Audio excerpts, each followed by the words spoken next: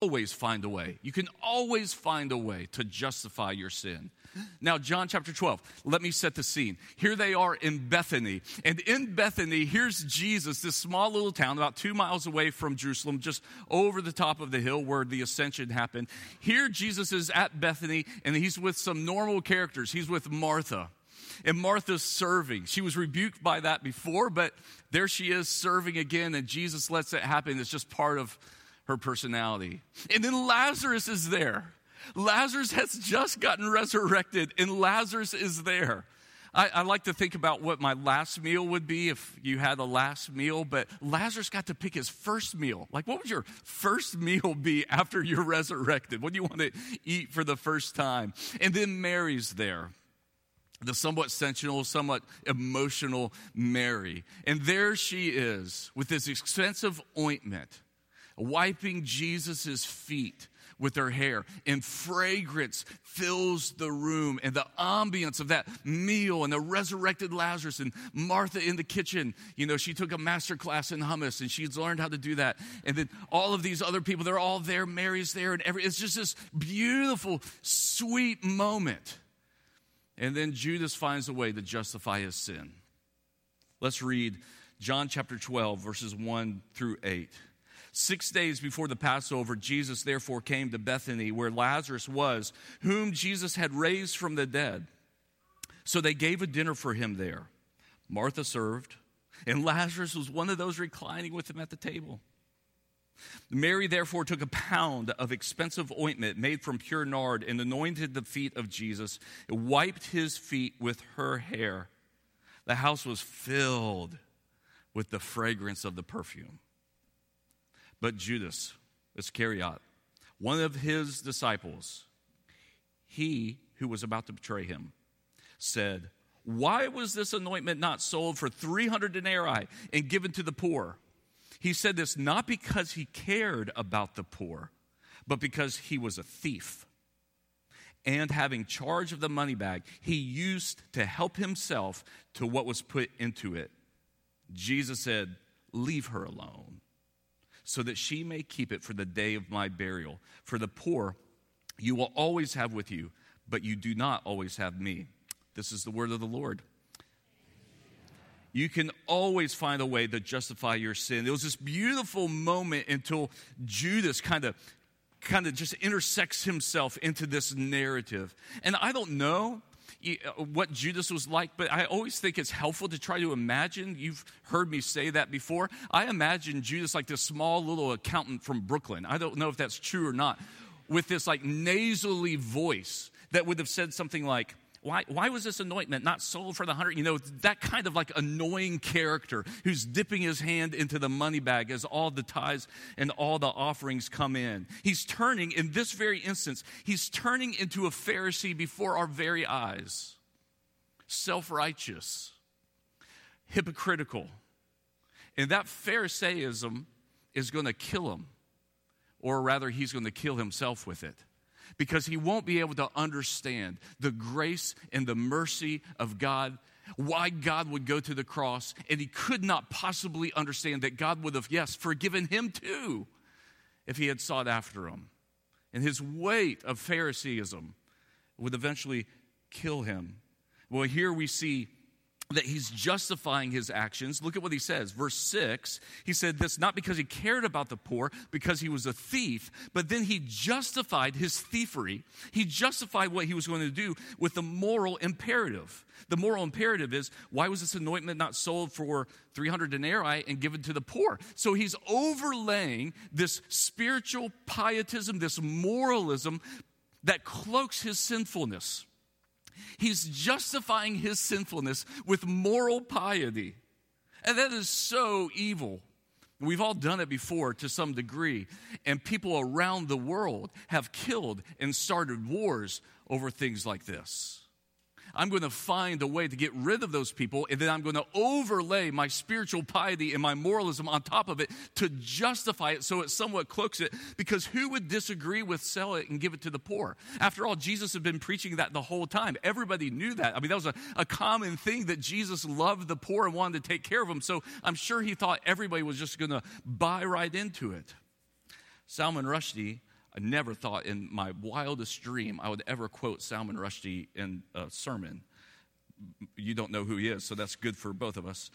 But he said, from the very beginning, men have used God to justify the unjustifiable.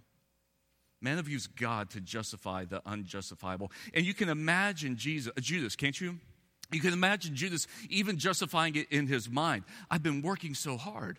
I mean, I should get a little cut. I'm the accountant for this whole operation. It's kind of grown. Somebody has to think about it. So I should get a little cut, just a couple coins every now and then out of here. Because this whole thing is about Peter, James, and John anyway. They're always with him at the Transfiguration. They're always with him at these other places. This whole thing is about them. So maybe I should just take a little cut for myself. He created this moral narrative where he started to feel superior to others and self-righteous. And then Jesus says, verse 7, and again, I don't know how he said this.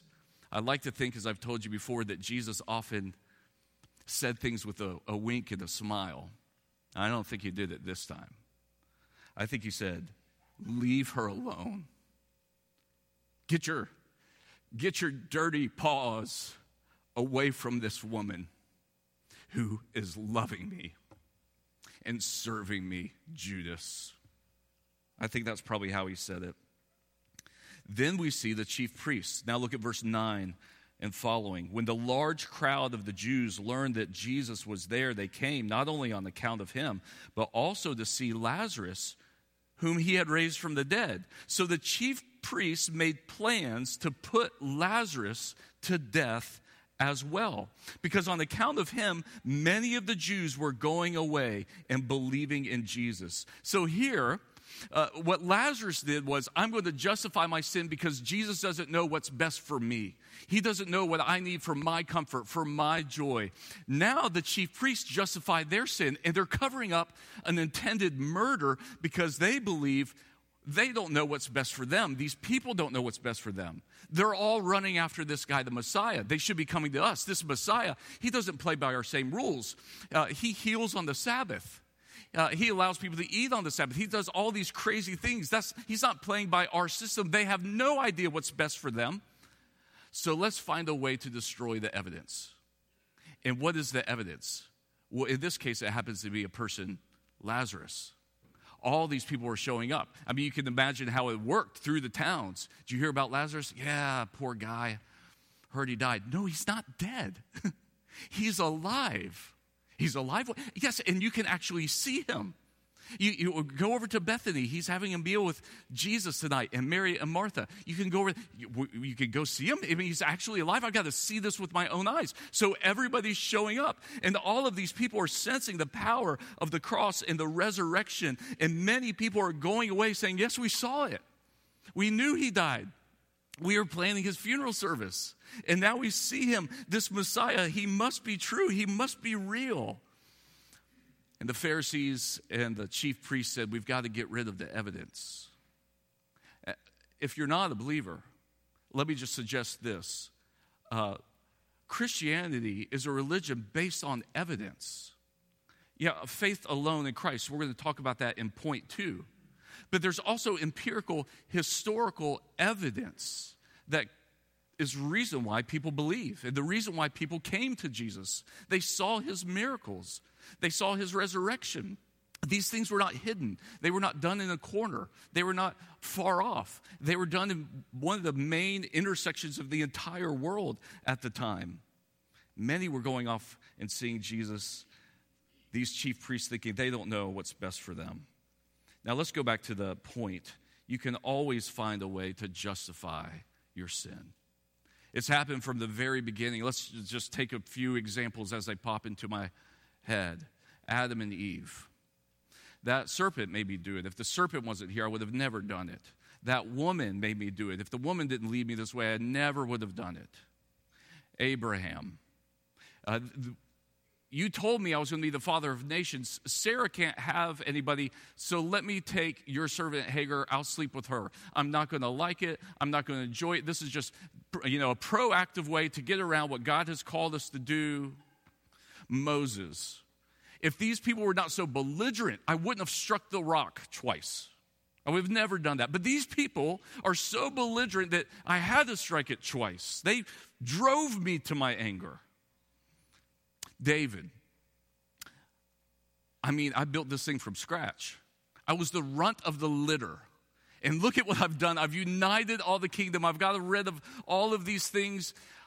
I could take a springtime off, sit on the roof, look at Bathsheba, and then basically rape her, and then cover up that sin by killing her husband. Think of the way you justify it all the time. Jonah, these people don't deserve the gospel. They're vile, they're contemptible, they're awful people. These Ninevites, why would we ever share the gospel with them? No, I want you to share the gospel with them. No, I don't want to share the gospel with them. I want to share the gospel with other Jewish people. I like the Jewish people. I don't like the Ninevites. No, I want you to share the gospel with them. Over and over again, throughout scriptures, we see many people that show us that our heart is so prone to want to justify our sin. Now let's take it a little bit closer to home.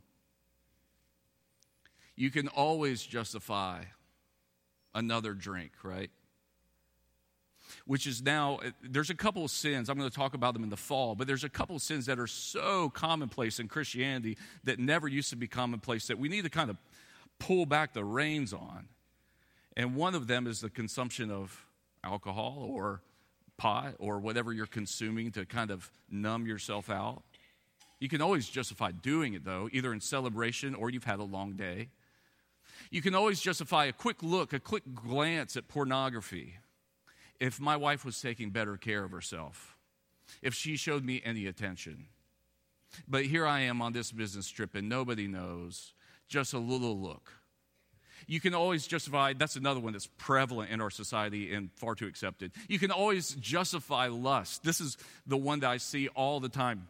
I wouldn't have lusted if she wore different clothes, more modest clothes.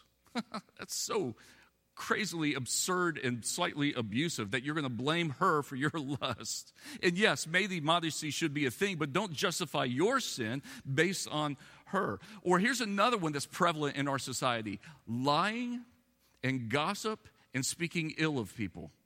Like rampantly. People that we don't disagree with, the way that Christians speak about people we don't disagree with is borderline obscene.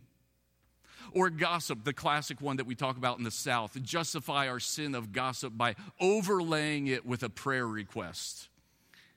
You know, we should really pray for Susie. She's a real mess right now. Let me tell you exactly what has happened.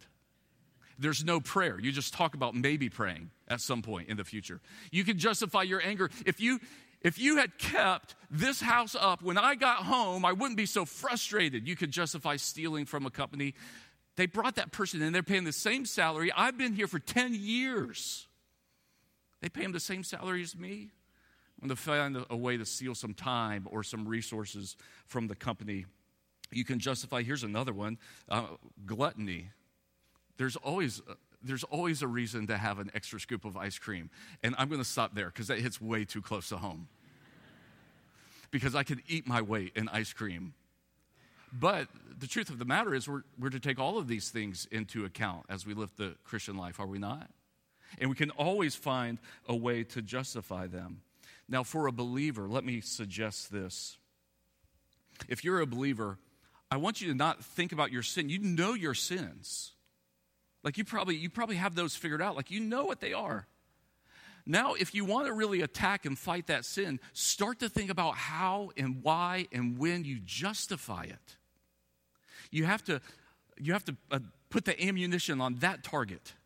You have to figure out why you're trying to justify this sin before you even get to this sin. If you're a non-believer, I want to suggest this. I'll say sometimes to my non-believing friends, and maybe even some of you, I'll say, look, it's the power of the cross. You need the power of the cross. And you'll say something like this: why would I ever need the gospel? I'm not a bad person. Why would I ever need for somebody to forgive me? Andy, I'm not even as hypocritical as you are. I'm not even as mean as you are. I'm a pretty good person. I'm a pretty moral person. Here's the problem. If you're not a believer, the reason why is because you haven't seen how horrendous your sin is. You've been justifying it your whole life and make excuses for your whole life so you don't see the need of the cross. And so I would, if you're not a believer, pray this prayer. God, show me my sin. If this is true, if this is really true, if what Andy's saying is right, show me how I'm actually sinning and how I'm justifying it. And to go from there, look, we all want to be justified. We want to be justified by our works. We want our looks to justify us. We want our athleticism to justify us. We want our wealth to justify us. We want all of these things to kind of justify us. We want to be told by somebody, and most likely everybody, you're right. You're just. You're the one that has it together. And it is possible to live a life where you're freeing yourself from having to prove yourself right. But it comes through the second point, which is this: but only faith in Christ can justify you. Only faith in Christ can justify you. There's always a way to justify your sin. But really what you want to do is make something right that's not right. But on the other side, there is a way to live a life that's beautiful and free and God-glorifying and joyous and obedient all at the same time. And it comes with faith in Christ that can justify us. I'm going to put up the Ordo Salutis, which is, this is the order of salvation. And we teach this in new members class. You might know this. You read theology. All of you should have this memorized. But the Ordo Salutis, this is a classic way to think about this is how God saves us. You're elected by God. You're called by God. You're regenerated, means he changes your heart. And then all of that is before you really kind of know what's happening. And then you're converted. And then you say, yes, I want to believe. And when conversion happens, you're justified by faith alone. Meaning, you are now made right in God's eyes by faith alone in Christ. Now, let me stop right here and say this. The temptation is to think that it's your faith that justifies you. But faith is a gift. You can't even believe unless God gives you that gift. It's faith alone. And it's a faith alone in Christ, that Christ is enough, that his death and resurrection is enough to make you right in the sight of God. Justification is in the middle there because I think it was Charles Simeon, might have been Calvin. I know it's not me. I can't remember exactly who coined it first. But justification is the hinge for the whole thing. It's right in the middle as the hinge. And after you're justified, you're adopted. You're brought into the family of God, and he's never going to tear up the papers. And then you're sanctified, and that's where a lot of us are now, trying to learn how to work out our salvation. Fear and trembling, and to grow in holiness. And perseverance is what keeps us faithful to the end, where we get to experience glory. All of this is done through and with Christ. There's not one of these that you do on your own. All of these are the prompting of the Holy Spirit done with and through Christ. As a matter of fact, J.I. Packer says it this way: the entire Ordo Salutis, from beginning with regeneration as its first stage, is bound to that mystical union with Christ. There is no gift that has not been earned by him. It's this beautiful picture of how you're healed. I have to have a surgery in a couple weeks. Don't worry. Not that you were. And the doctor sat down with me, and he said, Andy, here's the deal. We've done all the scans. Here's what has to happen. These are the things you need to do in preparation. This is what will happen during the operation. This is what you do post-operation, right? But all of that is the process of healing. All of the Ordo Salutis, from election and calling and regeneration up to glorification, all of that is the process of you being saved. Now, why do I bring up the Ordo Salutis? Well, one point is this. I wanted to make sure that I highlighted where justification was at that hinge in the middle of all of this. And it's only faith in Christ that can justify us, faith alone that can justify us. But then in the next part of this passage, the rest of chapter 12, we see this being played out in a really unique way. People are already coming to to Jesus. You know, they're already seeing Lazarus. They're already coming to him. Then we see this triumphal entry. We start to see this conversion. We start to see people seeking him out in verse 20 and following. Then we start to see people realize that they're kind of adopted. We start to see people persevere. We start to see people who start to believe. We start to see all of this. And then it ends kind of in verse 43 where it says, for they love the glory that comes more from let me start that over. For they love the glory that comes from man more than the glory that comes from God. It all ends with this eye towards glorification. And there's kind of a little lesson in the Ordo Salutis in these next parts. Now I'm just going to highlight 3 of them for you, and we're going to do this quickly. I'm going to skip over the triumphal entry because you've heard that preached all the time. And we'll preach on that again. But if there's one part of this passage that you've heard preached, it's that one over and over again. Jesus comes in on the donkey. You got it? Everybody got that? All right, good. Verse 20. Now among those who went up to worship at the feast, there were Greeks. So they came to Philip, who was from Bethsaida in Galilee, and they said, Sir, we wish to see Jesus. And in case you wanted to know, they asked me when we redid this room and that room, thank you for your generosity and all those pledges in the campaign. And we built this furniture. They said, do you want anything on it? And I said, yes. So right here, you can come up and look at it. Right here says John 12:21. Sir, we want to see Jesus. Just as a reminder for what my job is, that you would see Jesus at this moment. So they say, sir, we wanted to see Jesus. They didn't know what to do with that. Philip went and told Andrew. Andrew and Philip then went and told Jesus, somebody wants to see you. I'm sure Jesus was like, well, bring him here. And then he goes on to say, the hour has come for the Son of Man to be glorified. Truly, truly, I say to you, unless a grain of wheat falls into the earth and dies, it remains alone. If it dies, it bears much fruit. Whoever loves it, his life loses it, and whoever hates his life in this world will keep it for eternal life. If anyone serves me, he must follow me. And where I am, there will my servant be also. If anyone serves me, the Father will honor him. A beautiful picture of these people starting to come to understand their justification and what that means. You must lose your life. And let me say this, that's the most joyous verse. Whoever wants to save their life will lose it. It's so joyous to be able to let go of your life, to not have to worry about it anymore, to not have to worry about your joy, your comforts, to be able to let go of your selfishness and your self-absorption and singularly put your mind on worshiping Christ and following him. And then he says, just follow me. I don't know how you read that, but that's a grace-filled invitation. It is, well, come along then. It's not get in line. And it's definitely not, if you want something to do with me, go get yourself cleaned up first, do all of these things, take these tests, and then I'll see if you can be a part of the band. No, they haven't done anything. They haven't done anything to deserve this. And he says, well, come along then. We'll do it together. Just follow me. And then serve him. Where I am, there my servant will be also. If anyone serves me, my Father will honor him. We don't want to serve, though. We want to be served, which is why you should have bought stock in Amazon 10 years ago. And maybe some of you did. You should tithe it. Like all of it. Why is Amazon so wealthy? Because we want a servant.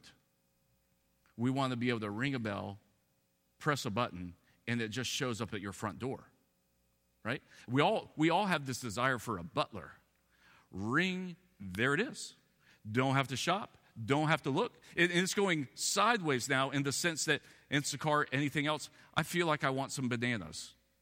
Press, the bananas show up at your front door. I think I want some Chick-fil-A, but I sure don't want to drive the mile and have to wait in that absurd long line where I'm going to get in a fight with the guy from California off the plane. I definitely don't want to have to do that. Andy's warned me to stay away from those long lines, so I'll just Uber it and press the button, and it just shows up. We all want a butler, and we want God to be that way for us too, don't we? I just pray this prayer, and it happens. I just say this thing, and God, you show up. That's not the gig. The gig is serve. Look, when I was in Florida, they wore me out. I had to speak like 7 times. And that was my mistake. They said, I said, when I'm with you for whatever you want me to do, which was a huge mistake. At one time I was walking into the service just kind of like, hadn't had a nap, hadn't had anything, preaching, doing stuff, meeting with people, and it was great. They're probably watching right now.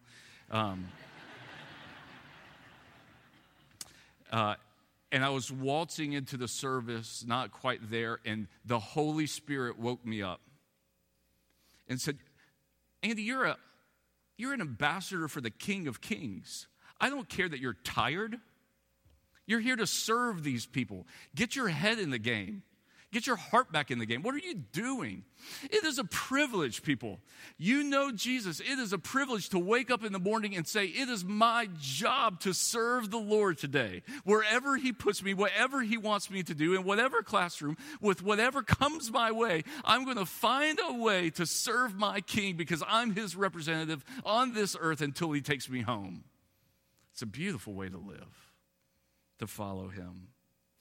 Then he says, this next section, after we follow, live in the light. Verse 27, now is my soul troubled, and from what shall I say? Father, save me from this hour. But for this purpose I've come into this hour. Father, glorify your name. Then a voice came from heaven. I've glorified it, and I will glorify it again. The crowd stood there and heard it.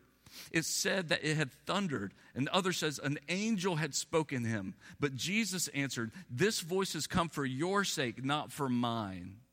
I love that when the Lord speaks, people hear it as thunder, because you always wonder, when there's thunder, you got to have lightning. Where's lightning? It's Christ. He's the light of the world. And so you have the light and you've got the thunder. They're together, combined. It goes on, verse 31. Now is the judgment of this world. Now will the ruler of this world be cast out. And I, when I'm lifted up from the earth, will draw people to myself. And he said this to show what kind of death he was going to die. So the crowd answered him, we've heard from the law that the Christ remains forever. How can you say that the Son of Man must be lifted up? Who is this Son of Man? And Jesus said, the light is among you for a little while longer. Walk while you have the light, lest darkness overtake you. The one who walks in the darkness does not know where he's going. While you have the light, believe in the light, that you might become sons of light. The order of salute is being played out. These people now realizing that you've got to be sanctified. You've got to walk in the light. You've got to persevere. But we like the darkness, don't we? We like to cover up our sin. We don't like other people to see it. When we were in California, just one more story about the trip, we got so sunburnt, it was ridiculous. Like, I'd never been that sunburnt in my entire life, but it was cold. And so it just didn't feel like it was hot, but that sun was really hot. And Maggie and I got so sunburned, like blisters everywhere. We apple cider vinegar every night. I got home on Monday, and you're just peeling off sheets of your epidermis. For those of you who are taking the ACT, epidermis is a good word. You're just peeling off sheets of it. And Monday, you know what I did? As soon as we got home, I called my dermatologist. I had an appointment with him on Wednesday. I called my dermatologist and I said, I'm going to need to cancel that appointment. And the one said, I can't get you in for months. I said, I understand that, but I'm severely sunburnt. And she silenced on the phone on the other end. And she said, I think it's best you don't come in. I said, I think so too. Like, he's going to be so mad at me. If he sees me in this state, he's going to be so as soon as I sinned in the eye of my dermatologist, I immediately wanted to cover it up. As soon as you sin, your immediate reaction is not to bring it into the light, but to cover it up. And you've got to catch yourself at that moment and saying, how am I trying to justify myself? I can only be justified by faith in Christ. I'm going to live in the light. You see, in this cancel culture, purity culture that we have, you can't ever confess your sin. You can't ever confess what you did 10, 15 years ago. You can't ever confess that you've actually progressed and changed. You can't do any of that. But in Christianity, you can. We have confession every Sunday. You're welcome to come to the cross and say, I've messed up. My views changed. I'm a complete mess. But by faith alone, I'm justified and made right, and I don't have to hide anymore. And then lastly and quickly, we see belief and unbelief. When Jesus had said these things, he departed and hid himself from them. He had done many signs before them. They still didn't believe. If you're not a believer, let me just again ask this. What more must God do? Because you might say he needs to show me more signs. I would suggest he's done it all. What more must he show you? Even these people, with all the signs and all the miracles, didn't believe. So it's not more evidence that you need. It's repenting of the sin of unbelief. Unbelief is not just something that you don't have. I've heard this a million times. I just wish I could believe like you, Andy. No, I don't. That's not the point. Unbelief is actually a sin. It's the sin of unbelief. And some Christians have it as well. I just can't believe that God, if I follow him in obedience, will give me joy. I can't believe he has my best interest in mind. I can't believe that his way is the right way. I can't believe that obedience is the way to go right now. It's a sin of unbelief. That's the first thing we have to learn to repent of. And then the people who started to love him, again, verse 41, Isaiah said these things because he saw the glory and spoke of them. Nevertheless, many, even of the authorities, believed in him. But for fear of the Pharisees, they didn't confess it because they didn't want to be put out of the synagogue. Let me just close with these two things. What would keep you from following the Lord? What would keep you from living a life today of following and serving him? What fear is it that keeps you from obedience? What's your fear of man that keeps you from the glory of God?